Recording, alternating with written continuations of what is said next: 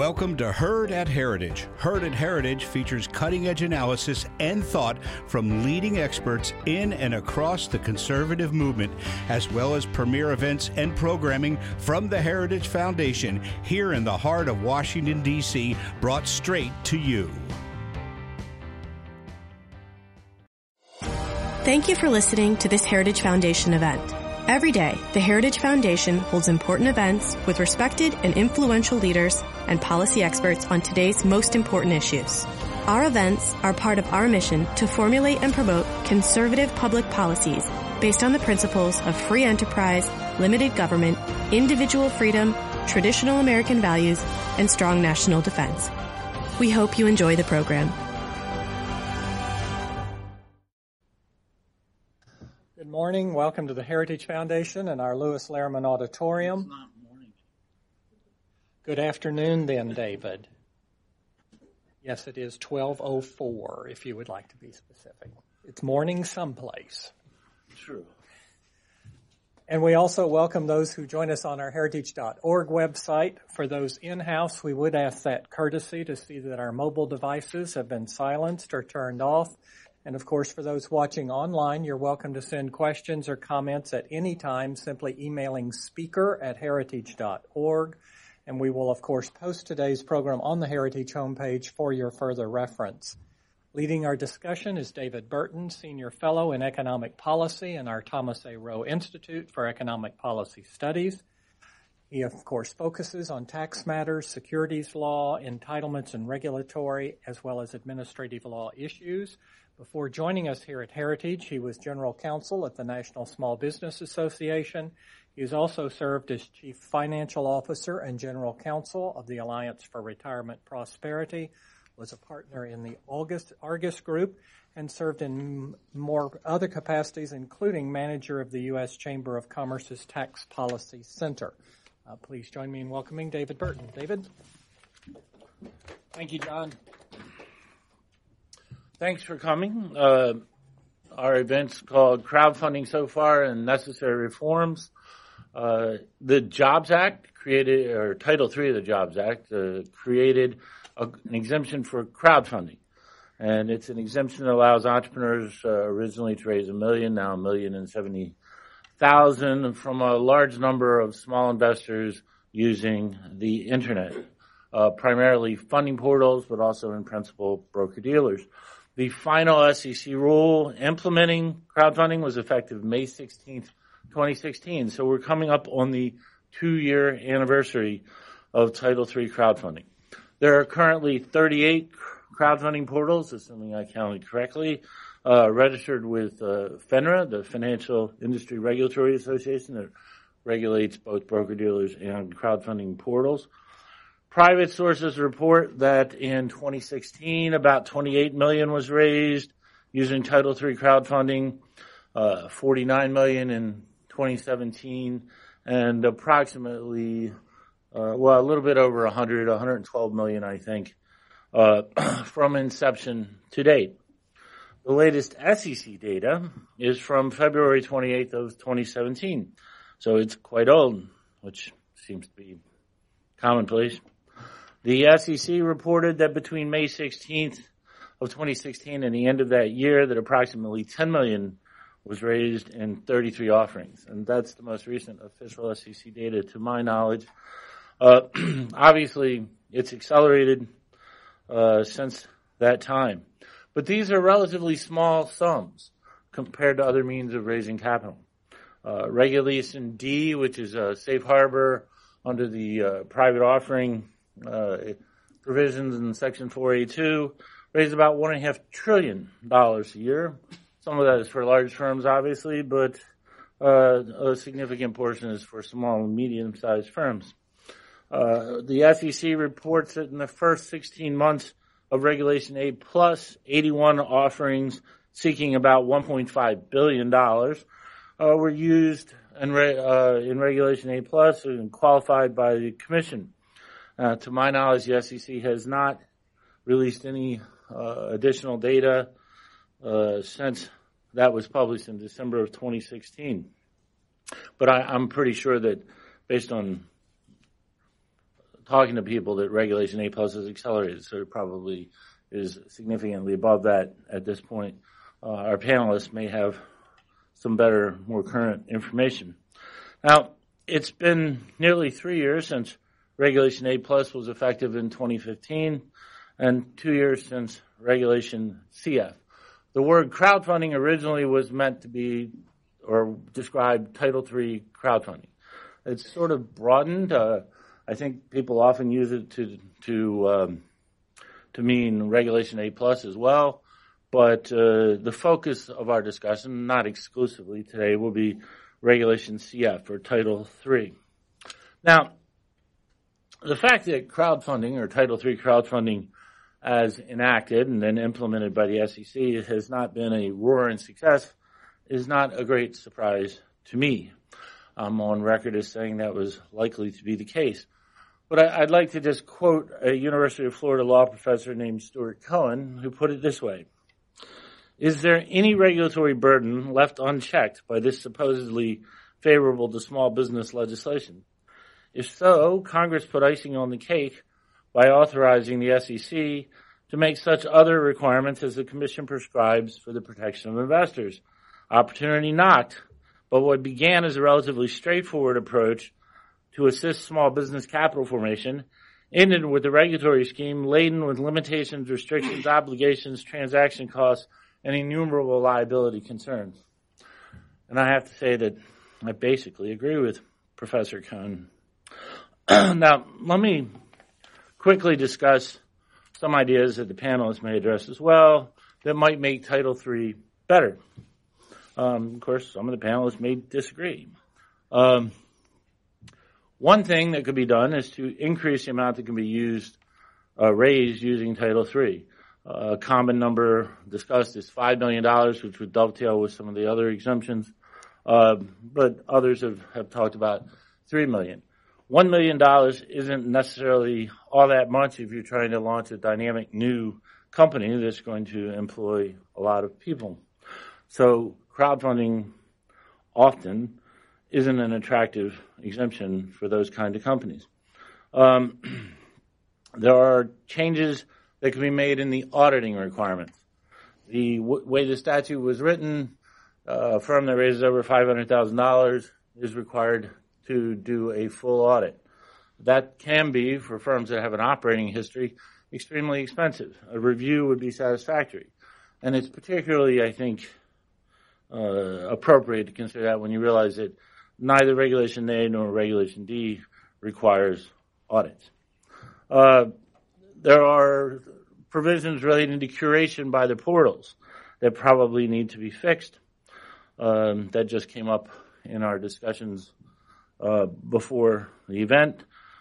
Basically, the Congress put in rules that prohibit curation by the portals, but also require the portals to protect investors, and how you can not do any curation but also protect investors is a congressionally created mystery that the SEC made a reasonable attempt to resolve in the rule, but we really need to fix the rules.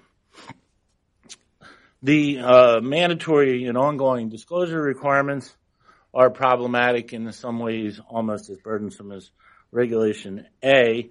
They're particularly problematic if we're ever going to see regulation crowdfunding or Title III become important for debt financing. And one of our panelists, I think, is going to discuss that. The statute has 12 specific requirements. By the time the SEC got done with it, there are 25 specific disclosure requirements, A through Y, and they're mostly multi-part requirements, so it's really a lot more than 25. And the bottom line is that these requirements are nearly as burdensome as those found in Regulation A, and really, I think, need to get rethought, particularly for debt securities.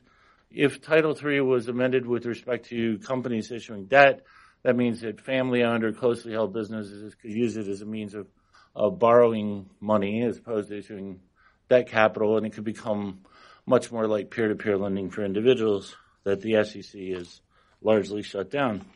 Now, one other thing I might mention is that Congressman McHenry sent a letter to SEC Chairman Clayton in May of last year, which also makes a number of suggestions, some of which are within the SEC's purview, but some of which would require statutory changes. The things he addresses include testing the water provisions, allowing special purpose vehicles to use crowdfunding, which has its advantages that we can potentially get into. Some of the 12G issues, also raising the offering amount, some changes with respect to accredited investors making investments in crowdfunding, and a number of other things. But for those of you who are interested, I'd recommend that you track down that letter by Congressman McHenry, who in some important level is the father of Title III crowdfunding. Now, let me just also mention one other thing, and then I'll introduce our panelists and quit talking. This is sort of a pet peeve of mine. You may notice that the data from the SEC on all these subjects, whether it's crowdfunding or Regulation A or Regulation D, is old, comes out intermittently, and isn't, strictly speaking, comparable because they often don't use calendar years. Now, in every other field I work in, whether it's tax policy or labor law or health, there's good data put out by the IRS, Statistics of Income, the Bureau of Labor Statistics, the Bureau of Economic Analysis, the Census Bureau, whomever. In the securities law area, there isn't. Now, DARA has a large budget, over $70 million a year, over 150 employees. Asking DARA to put together rudimentary basic information on how much money is raised by exemption type in a time series on an annual basis is something that needs to be done. It's something that has bipartisan support. Every commissioner I've ever talked to about the subject agrees that it should be done. It hasn't been done. It's time for it to be done because to no small degree we're operating in a data-free environment, or we have to rely on private sources which may or may not have the same access to the information. Now let me introduce our panelists. We have 4 panelists.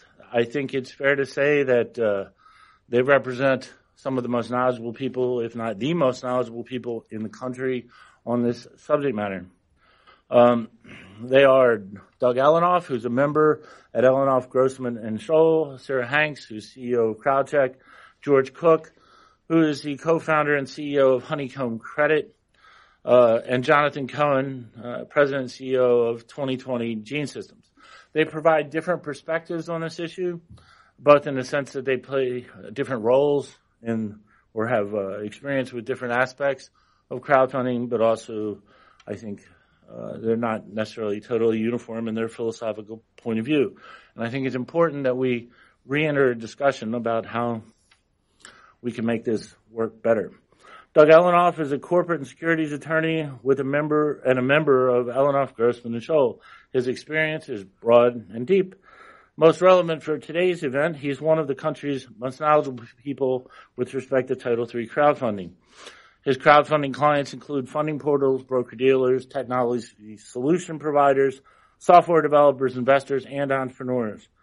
He is also the co-founder and a managing member of iDisclose. He has a JD from Fordham Law School and a bachelor's from in political science from Vassar College. Sarah Hanks is a co-founder and CEO of CrowdCheck, one of the early pioneers in crowdfunding. CrowdCheck provides due diligence, disclosure, and compliance services for online capital formation. She also served as co-chair of the SEC's Advisory Council on Small and Emerging Companies. She was previously general counsel of the Bipartisan Congressional Oversight Panel, the overseer of the Troubled Asset Relief Program, or TARP. Prior to that, she spent many years as a partner in the law firm of Clifford Chance. She has her law degree from Oxford and is a member of the New York and D.C. bars and a solicitor of the Supreme Court of England and Wales. George Cook is the co-founder and CEO of Honeycomb Credit, a Pittsburgh-based funding portal that allows locally owned small businesses to borrow expansion capital from their own customers and community members. George is a 6th-generation community banker and that has sparked his passion for community lending and local investing. His team saw a gap, and they're using regulation crowdfunding to help fill that gap. George has worked for TransUnion and Zest Finance. He is a graduate of George Washington University and the Tuck School of Business at Dartmouth College. Jonathan Cohen is the founder, president, and CEO of 2020 Gene Systems, a Rockville, Maryland-based company that develops and commercializes blood tests for early cancer detection. Under his leadership, 2020 has raised over $10 million in private placements under Regulation D, and at the end of 2017 raised the maximum $1.07 million under regulation crowdfunding using Indiegogo's equity crowdfunding platform. Last month, they filed their Form 1A and are seeking to become qualified under Regulation A+. He has a wide variety of experience with different exemptions and the ways that entrepreneurs can raise capital. He's also the founding director of the Small Biotechnology Business Coalition, which has been active on a wide variety of policy issues. He has a Master's of Science in Biotechnology from Johns Hopkins and a law degree from American University. I'll hand it over to Doug at this point. Great, David. Thank you. Thank you very much for coordinating the panel on nearly the 2-year anniversary of Reg CF and continuing the conversation because, like all new programs, regulation crowdfunding has issues that it needs to deal with, but at the same time, I believed and continue to believe that it is an important evolution in our securities laws that help entrepreneurs raise more money. I think that some of the statistics that David mentioned, I'm going to supplement so you have a more appreciation for what's happened in the last couple of years. I think when we launched Reg CF 2 years ago, we had coming up on 20 Reg CF platforms approved by FINRA, and as David pointed out, now we're up to 38. In the 2 years, 65% of all campaigns that have sought to raise capital have raised money, so that's a pretty good ratio of campaigns looking for funding and getting funding. In some cases, though, that's not such a great thing because they're raising small sums of money, maybe too small relative to their capital needs, and so it puts them in distress too quickly. And so that's an element that needs to be looked at industry-wide to make sure that the proper balance of making it easy for entrepreneurs to raise money is not overly exposing investors to failure risk. The typical raising of the money is in less than 90 days. This information you can get off the Crowdfund Capital Advisory website. They seem to keep a fairly updated data set, even though the government may not. And they're data scraping off of the 38 platforms and off the SEC Edgar system. In that 2-year period, there have been 4,400 jobs that have been created. And since this was all under the title of the Jobs Act, it's important to keep note of the number of jobs that are being created. So for each campaign that's raising money, according to CCA, 2.7 jobs are being created. Equally important is that the demographics of the entrepreneurs that are raising money may be different than the money that's being raised in the venture community, which really getting at women and minority are raising more money more readily and easily on the crowdfunding platforms.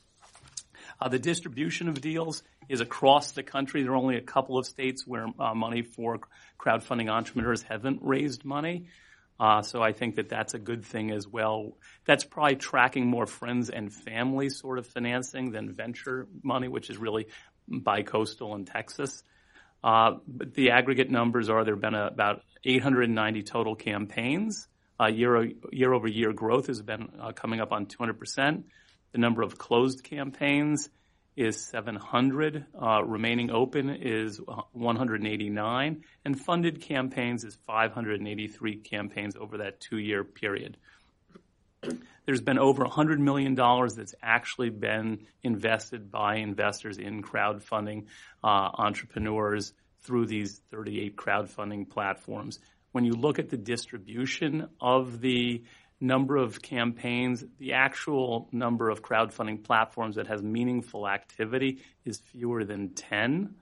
So that needs to be addressed. There needs to be more volumes going through the other platforms so they can have a viable business as well, since many of these crowdfunding platforms themselves are entrepreneurial businesses. And therefore, they have more money to address some of the issues that I think Sarah is going to go into greater detail on in terms of doing better due diligence and really making sure that the entrepreneurs are ready for a crowdfunding campaign.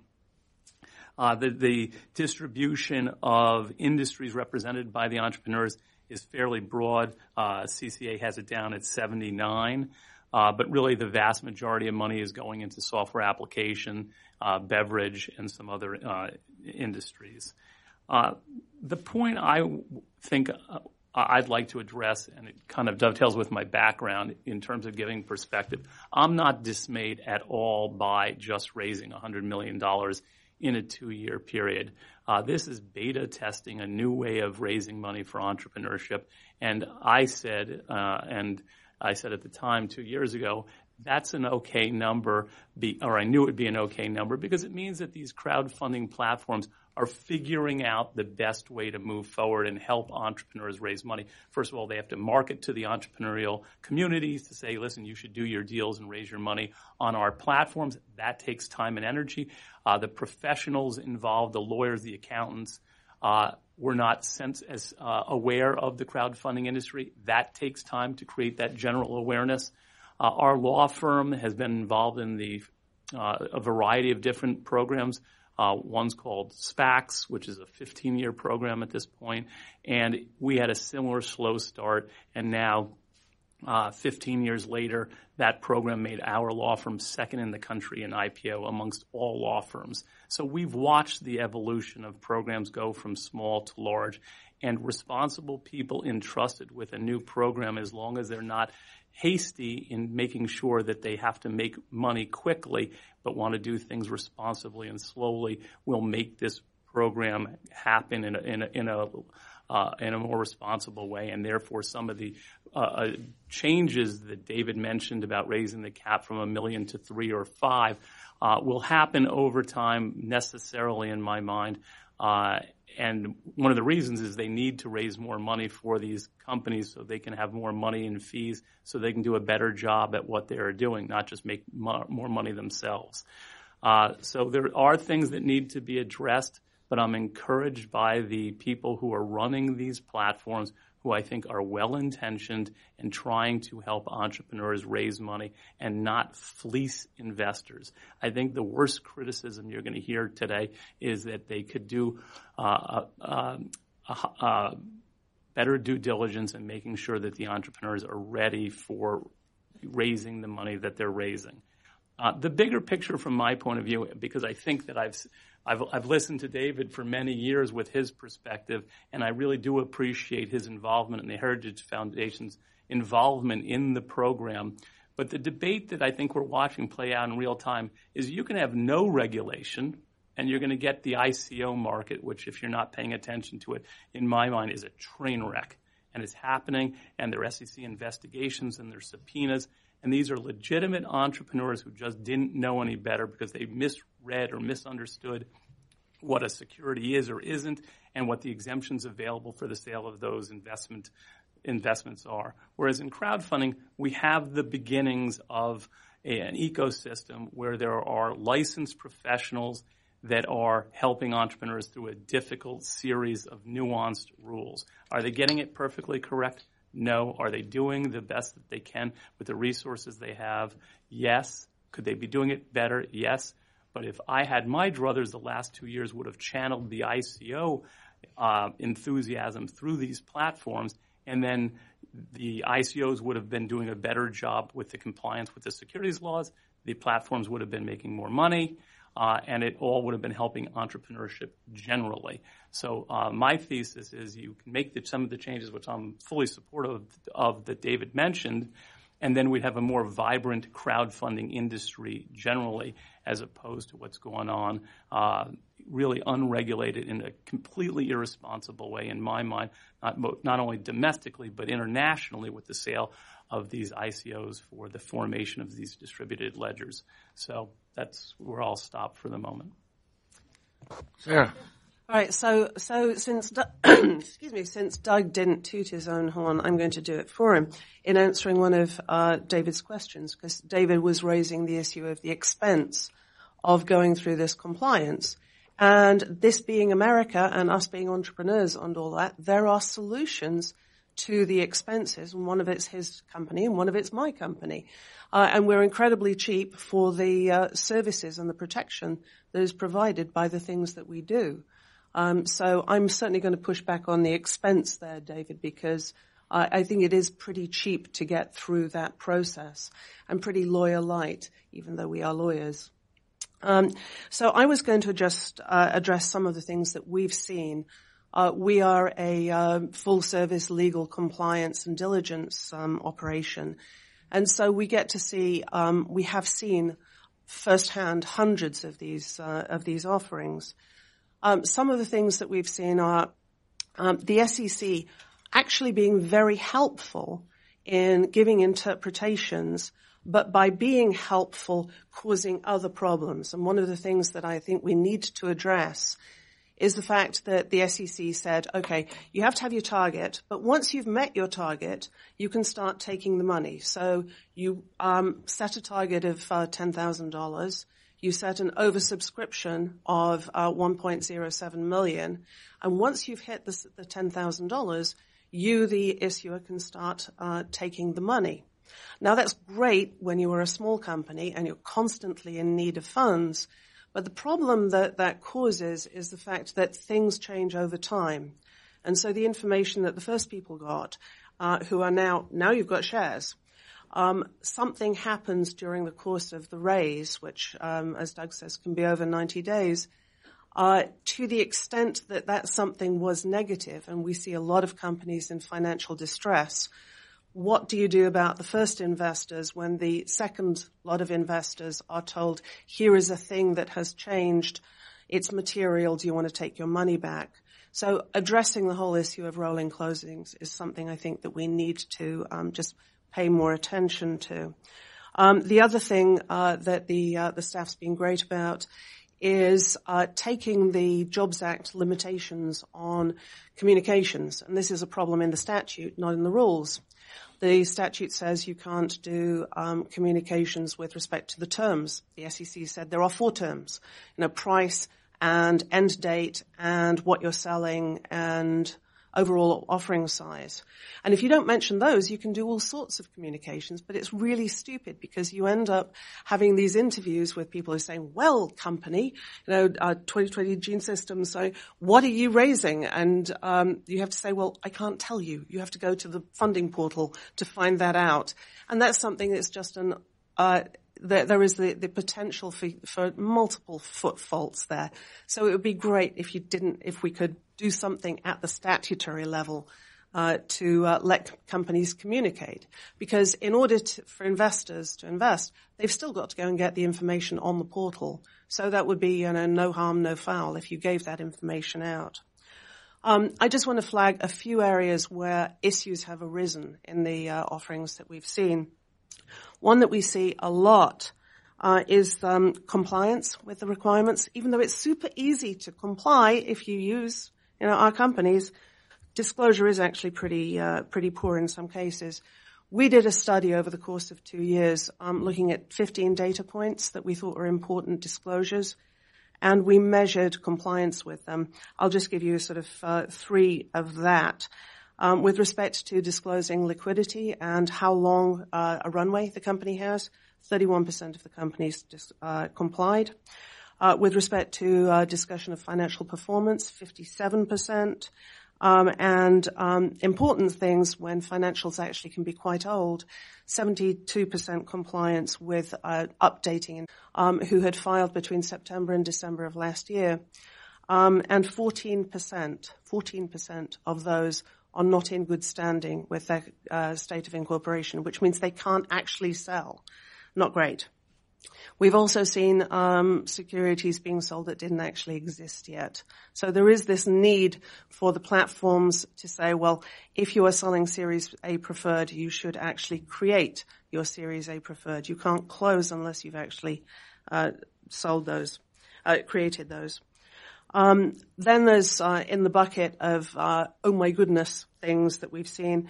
We do see some issues. My favorites include the guys who created a new company to sell the business they had already sold to somebody else. The time that we had to talk to the U.S. Attorney's Office to find out who was suing who for what with respect to transfer of IP assets for the company who was raising funds. Seen this several times, creation of new companies, trying to avoid when you've got a really hairy previous company. There are some platforms out there who say, well, just form a new company. Don't work like that. The assets have to be transferred, the IP has to be transferred, and you have to disclose financial statements of the predecessor company. So that is not a workaround. And then the one that actually distresses me most is where we've seen companies in financial distress, knowing they were in financial distress, not updating the investors and then taking the money, or updating the investors, not telling them it's material and taking the money. The one area that is sort of debatable whether what you would call it fraud or not, we do see a lot of pre-prototype companies who they haven't built the thing. It's not clear that they can build the thing. It's not clear they have the skill set to build the thing. The answer probably is full disclosure of all of those failures. But we do see that we're working with a couple of deals where the regulators are paying very close attention, shall I say, to that. So with respect to things that we'd like to see changed, I would like much more emphasis from the regulators on here are the circumstances in which something is material and you must update your investors. Specifically, financial distress. When your creditors are knocking at the door and saying, we are going to take the proceeds of your crowdfunding round, you're going to have to disclose that. And I would like to see standardized disclosure with respect to the terms on which the securities were offered. So if you're giving away the vote, that should be disclosed. If you are in the subscription agreement, giving away your right to sue for misleading statements, need that disclosed. Giving away your right to class actions, giving away your right to jury trial, or things, undisclosed terms like forced repurchase of the securities under certain circumstances. If those things are in the subscription agreement, I really think there should be a little check the box of, here are things that we are doing. And then the final thing is I would like to see coordination between the SEC and FINRA on some of the more sort of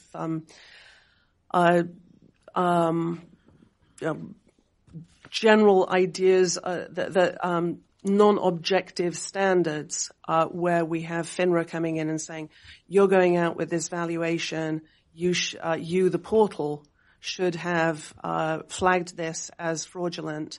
And our answer is portals are not required to do that. So things like that we would love to get some clarity on. Thank you, Sarah. George. Yeah, so hi, I'm the CEO and co-founder of Honeycomb Credit.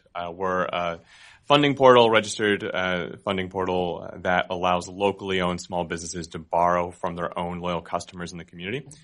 So unlike a lot of the crowdfunding that we've talked about today, which was largely equity crowdfunding, which is fundamentally democratizing formation of capital and letting retail, non-accredited investors get in on early stage high growth startups, which is wonderful. I think it speaks to a lot of challenges that this country is facing, and I think that democratization is all a good thing. Honeycomb, on the other hand, though, is really focused on kind of the other side, the demand side of the capital markets. And so from my community banking background, I started to observe that as community banks and credit unions were consolidating at a very rapid rate, we lose one every single day in this country. There's starting to emerge a big donut hole in capital formation for small businesses. So if you're an entrepreneur trying to get started, there are good resources out there. There are nonprofits, there are SBAs, there are SBDCs, I should say. There are local nonprofit lenders. There are economic development agencies, and in all of these communities that will help an entrepreneur raise a small amount of capital to get started. And I'm talking more kind of a Main Street small business as opposed to a technology startup. And then kind of fast forward 5 or 6 years, and all of a sudden the business is profitable, it's doing well, it's stable. You can walk into your regional bank, you can walk into a national bank, and you're able to get a loan. You can get an SBA loan, or you can get a traditional bank loan, and those businesses are well served. But everyone in the middle who needs relatively modest amounts of capital to kind of keep their business moving forward, there's increasingly no good solution out there. And so we at Honeycomb saw regulation crowdfunding as a great way to address that. So with our business model, local investors in the community can invest for as little as $100, participate in local businesses that they know and love while earning a competitive return. Businesses can get access to fair growth capital without giving up equity. And our communities get to keep the money in the local community to kind of keep that growth local. So overall, I think there's been some comments here that people are a little bit critical of the success of crowdfunding to date. But keep in mind, it has only been 2 years. And as an interesting data point, from the time we submitted our first piece of paperwork to the SEC until we received our license from FINRA, was 7 months. And so that's actually kind of on par with a lot of the other funding portals we talked to as well. So really that 2 years isn't even really 2 years. It's a little bit shorter time window than people make it out to be. And I think there's a lot of really exciting things happening. I think there's probably a lot of great iterations of crowdfunding that are still kind of working their way through the compliance hurdles. And we're going to start to see some of the existing funding portals really hit their growth curve while simultaneously seeing new iterations of crowdfunding coming out. Now, all of that being said, I do think there are opportunities that FINRA and the SEC can take, and then also legislative bodies can take to kind of accelerate that growth curve. And when I think about it from my company's perspective, it's really kind of issues on the investor side of the market and then issues on the issuer side of the market. And on the investor side of the market, it's interesting. Right now, the calculation to determine how much an individual can invest is, let me see if I can get this right. You can quote me, but it's the greater of $2,200 or the lesser of 10% of your income or net worth, which is not an easy thing to articulate to an average retail investor. And so also one of the challenges we find there is there's people with very high net worth but low income, or high income and low net worth. Someone who just graduated from an MBA program or just graduated from medical school, who are relatively sophisticated investors who are looking to use regulation crowdfunding assets to build their net worth. But they're effectively not able to do that. So I think that's worth kind of reevaluating. And also, as far as I know, Reg CF assets are the only asset where accredited investors are capped on how much they can invest annually. And that's capped at $107,000 a year. So from our perspective, there are investors out there who are trying to put money to work in Main Street, Middle America, and they're being prevented from doing that. And it's sort of a shame, and I know there's some considerations right now about kind of reevaluating some terms around accreditation, and certainly would welcome those conversations. Then on the issuer side, I think because, as I said earlier, most of the other funding portals think about regulation crowdfunding from an equity perspective. I think the regulators also really think about regulation crowdfunding from an equity perspective. And there is a very big difference between a high growth tech startup raising $1 million via equity and an organic farm who is raising $25,000 via debt to buy a greenhouse. And that's the type of business I'm working with. And they're largely required to fill out the same paperwork as the high growth tech company. They're largely required to do the same filings. And that can be very daunting. And so I think a close look at who could really benefit from regulation crowdfunding and making sure that we are kind of keeping in mind what the needs of some of these smaller, less sophisticated issuers are. The people I'm working with primarily don't know what the Securities and Exchange Commission is, much less know how to fill out their paperwork. So trying to keep that in mind as we move forward with Reg CF. Overall, though, I'm an optimist on Reg CF. I think this is just the beginning. I think it's going to be a really powerful tool to get capital to where it's needed most in Middle America. And excited to be working with people like the ones on the stage here to make that a reality. Thank you. And Jonathan, why don't you tell us about your experiences as an entrepreneur seeking to raise capital? Thank you, David. Jonathan Cohen, President and CEO of 2020 Gene Systems based in Rockville, Maryland. We're focused on early cancer detection. Our experience at the end of last year with Reg CF was very positive. In short, I think the program, by and large, worked for its intended purpose. I think it worked for us. And I think it works very well for the investors and has a number of built-in protections for investors that in some ways don't even exist in the private placement world. Now let me elaborate. At the outset, let me explain a little bit about why we went down this road, because it's a little bit unusual. We were not the typical issuer on the Reg A platform. The Reg CF platforms, for the following reasons. First of all, our company's been around for a while. We're not a true startup based on time. And we had raised at least $10 million from private placements, including a large amount of which came from the largest angel investor network in the United States, Keiretsu Forum. We have a major very large Chinese health insurance company as a shareholder. So why would we pursue this small, program where we could only raise up to a little over $1 million, which we did, and we were one of a handful of companies that reached that goal. Really for three reasons. Still, $1 million is certainly nothing to sneeze at, and so it is capital. That was not the most important reason. There really are two other reasons that we did it. One is that because we had already at the time about 200 or so shareholders, some of which had been in for 7 or 8 years, we wanted to look for some pathway to liquidity for them. And at some point, the public markets could be that pathway. And we were looking at Reg A, which upon qualification you can become a publicly traded company. Rather than testing the waters in Reg A, which is in some ways hypothetical since you don't actually close the deal, we felt that, and the people that advised us felt that crowdfunding would be a better way to actually see how does our story play with, how does it resonate with the retail investor community. So that was, this was for some reason, in some respects, a stepping stone for us, and it worked very well in that regard. But the other reason, and this is I think the most important thing about crowdfunding, is that it allows you to simultaneously raise capital but also build awareness and in essence generate customers, either current customers if you have a product on the market, or future customers if you are anticipating a product in the not too distant future. So in our case, we are on the cusp of launching the first multi-cancer blood test in the United States, one tube of blood screening for multiple cancers. And it's a consumer self-pay. So there's not something that's going to be billed by insurance companies or Medicare for the foreseeable future. So it was very important for us to gauge interest from the people that would be consumers. Cancer doesn't care about your net worth or the value of your home, right? Or your income. So we wanted to see what the interest level was, and in that regard, we offered what they call perk.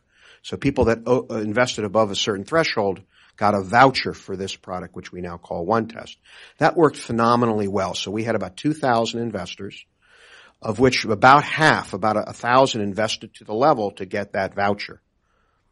And in my experiences with this, I learned a lot of things from actually doing this, and I think there's a lot of myths, particularly here in Washington, about retail investors, about non-accredited investors, and one of them that they're somehow less sophisticated than accredited investors. And I've worked with a lot with both. I don't see a shred of evidence that they are in any way less sophisticated. And I base that on a couple of facts. First of all, one of the things that's very interesting about doing a crowdfunding campaign that doesn't exist in the private placement realm is the internet aspect of posting it on a platform and the open Q&A that comes from that. So people can post much like a lot of internet things, you can post questions, and we as the management team then goes ahead and answers that. And that is all out there in the public. And the questions that we got were as relevant and sophisticated as I have gotten from the top venture capital or the top corporate investors that I've come across.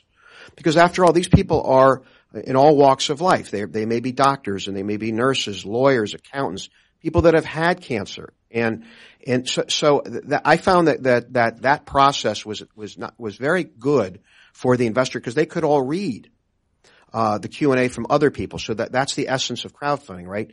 The ability to learn from others.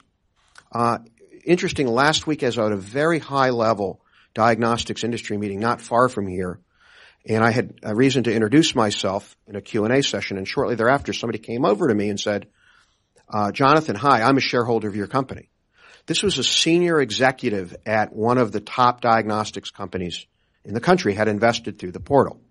So a lot of the people, I don't know many of these 2,000 people, I may never meet them, but it would be wrong to assume that somehow these people are not only less sophisticated, but that they care less about their $500 than a wealthy investor cares about their $50,000 investors. I don't think that's true. So I think there's an enormous appetite. I know there's an enormous appetite by the American public to be able, for the first time, to invest in a pre-IPO high growth company, to have an alternative to the stock market or to bank bank interest rates. And as evidence of that, there's a respected newsletter that actually wrote a very favorable recommendation about our company in the last 3 or 4 days of our campaign, and we got a huge surge of interest. So almost 2/3 of our 1.07 million came in the last 3 or 4 days of the campaign. Quite remarkable. This particular newsletter gets has been getting about 200 paid subscribers a day from people that are paying a small amount, less than $50, to get the information. So it's growing. There's a growing appetite by the American public, as there is in their counterparts in Europe, by the way. England is ahead of us in crowdfunding. When I was in England last month, I met with Crowdcube, which was the first and the largest equity crowdfunding portal in the world. They are growing like gangbusters. It is showing, and they have lower regulatory thresholds in the United Kingdom than we do. Less regulatory burden. They are growing in leaps and bounds. I met with the largest and the second largest, which is Cedars. So this works. Yes, there's room for improvement. I'll just offer a couple suggestions. I do think the maximum should be raised. 3 million feels about right to me. I think that should be. And there's too big a gap, regulatory burden gap, from our experience. Now that we're in the midst of the Reg A, which is basically equity crowdfunding on steroids, if you will. The audit requirements in Reg A are extraordinarily burdensome, and I believe should be lightened. I think we should be asked to do a financial review, not a full audit, up until raising $5 million. The audit costs are simply too high, particularly for companies like in the life science field, where you have a lot of shareholders, a lot of warrants and options and things like that. So I think an on-ramp, I would have I would do Reg CF up to 3 million, and then allow issuers to qualify under Regulation A without the full audit until they raise 5 million, at which point then the full audit. And reviews they're not the full audit, but I think reviews should, if you have a reputable accounting firm, compliant accounting firm, should pick up on many of the things that were mentioned regarding debt and things like that, to get all of that information out there to disclose. So those are my suggestions. All right. Why don't we move to audience questions? I know there are some folks here who probably have some good questions. I would ask if you could say your name, identify your institutional affiliation. Questions?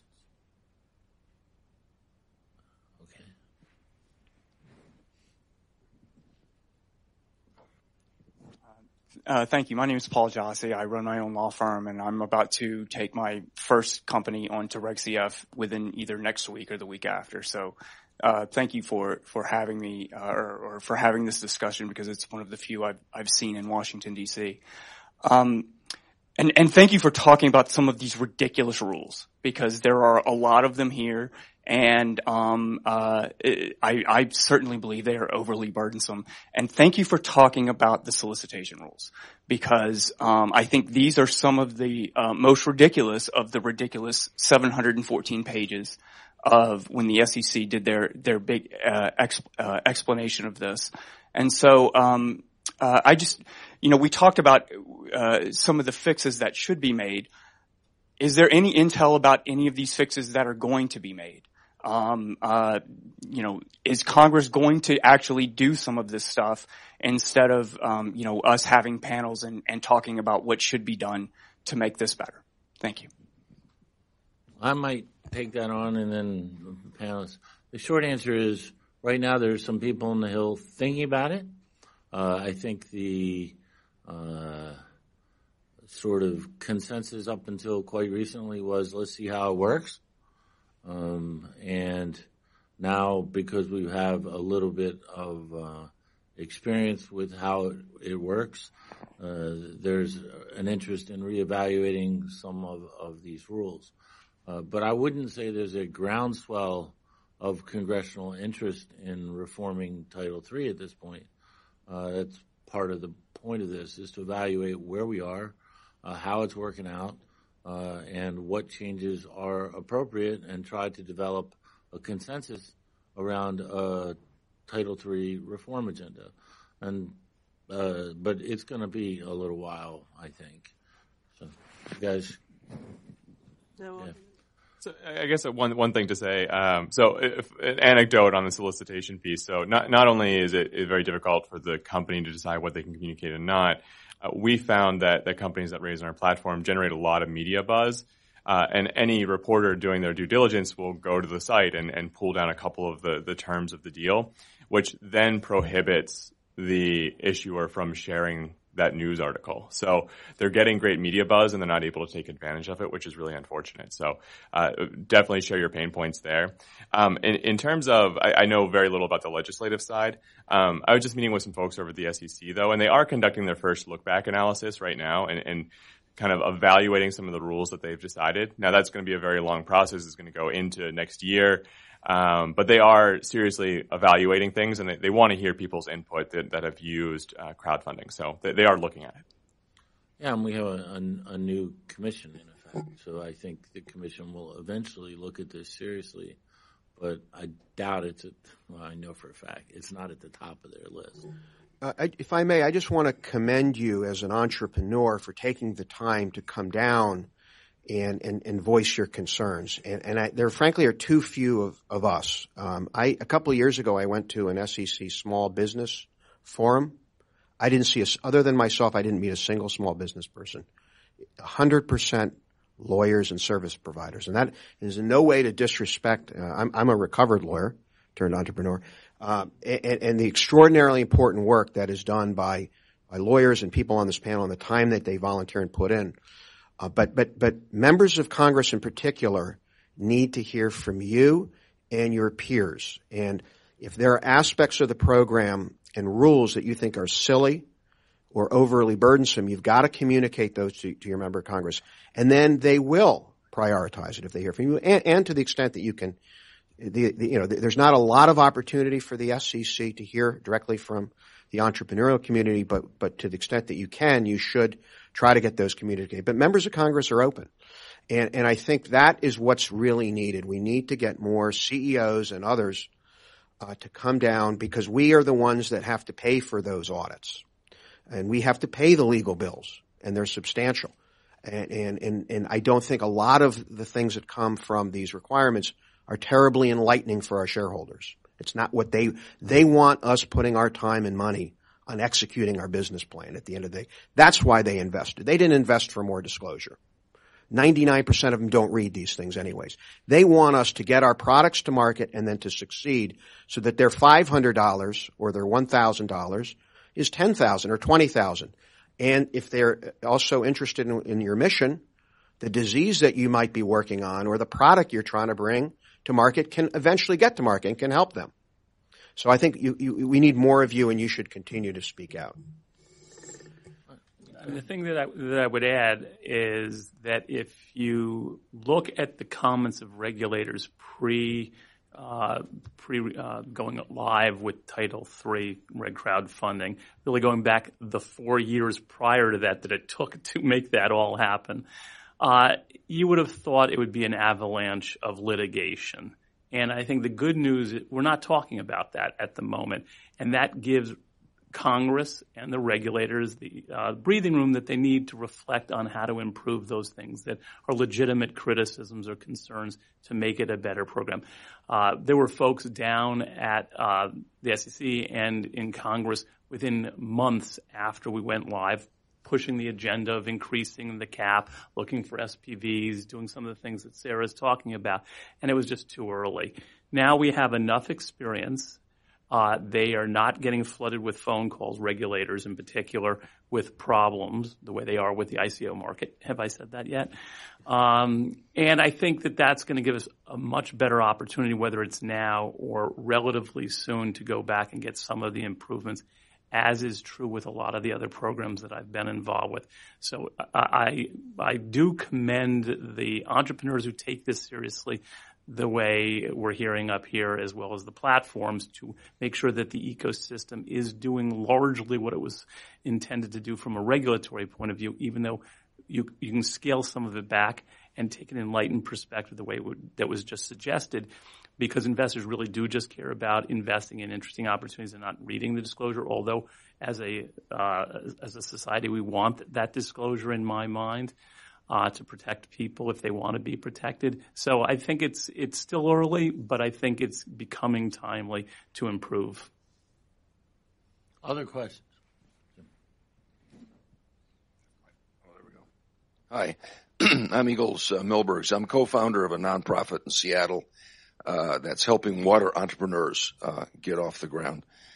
I have two questions. One is how suitable is this form of financing for prototyping? Many of the entrepreneurs that we deal with come along with great concepts, but they need to prototype, test, validate, their technology before they can take it off into the market and scale.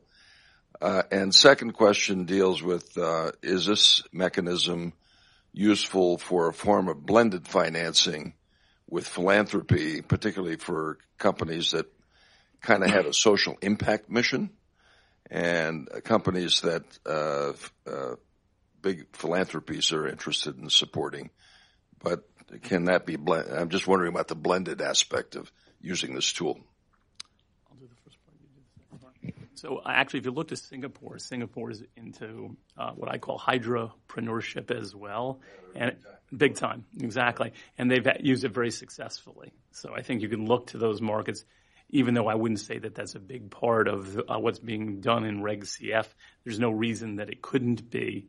So I think that that's an indicator. And then I think Sarah addressed a little bit before appropriately, is that if you're going to finance a prototype opportunity, you just need to make sure that you're advising investors about the actual status of that as an opportunity, that the entrepreneur may have ever done this before, that this is an early stage investment, your likelihood of loss is much greater. Have they actually thought through those aspects of developing the technology so that they can price it out and that they're raising enough money to actually be able to accomplish the tasks that they think that they're going to do? Things like that. But is it available? Yes. There are no water-specific crowdfunding platforms, although I do think, looking to the future, like George is doing, where he's doing something very specific, I think you will see a platform devoted to just water technologies. It's probably under renewables now generally, but yeah, I think it works. And then from hybrid, I'll let Sarah. Yeah, I mean, excuse me, there's no reason that you can't use crowdfunding to do some combination of you invest X, some of it goes towards actually an investment, an equity investment, and some of it specifically is, and we are using this to promote our other objectives. And there's several different ways of doing it. Selling the shares for more than they are, quote, worth. or giving the social benefit as a perk. You get a share and you get this warm and fuzzy feeling from this. So no reason you can't do that. Yeah, go ahead, sir. I would just echo that. I think that one of the advantages to raising money from individuals versus institutions like a venture capital firm is that individuals often have mixed motives. Almost always they want a good return on investment, but equally angels and crowd investors invest for things they care about. It could be an environmental technology or whatnot. So, and that's certainly their right. So, I predict, although there have not been many life science firms, which is the field that I'm in, that have used crowdfunding, I think over time it will be a very powerful tool, as you have affinity groups that organize around perhaps certain diseases, whether they're large disease areas like Alzheimer's or orphan diseases. And I think that's going to be a very powerful tool. And the handful of life science firms, and a few followed us, and perhaps we may have, maybe since we did well with it, we may have blazed the path for a couple others, and I've heard from a few others, have actually done quite well. I think as I've looked at the crowdfunding, I haven't looked at the statistics, but just looking at the platforms that were up there when we were there, there's an oversupply of lifestyle companies. Beer and tons of breweries and distilleries. I mean, just all restaurants. Beer companies. And there's investors have to ask themselves, how likely is that brewery going to be $1 billion company? So in any event, I think part of the reasons we did well is we were a stark contrast to a lot of these, people producing movies and restaurateurs and things like that. So yes, I hope that becomes increasingly, why the American public starts to leverage crowdfunding to sort of do well and do good. Well, I just would mention more and more states are allowing firms to explicitly become what's called benefit corporations or benefit LLCs and explicitly have a dual purpose, one of which is profitability for the shareholders. The other is some social objective. And I think that's very constructive, and as long as it's fully disclosed, laudatory. So I hope to see more of that going on as well. Any other questions?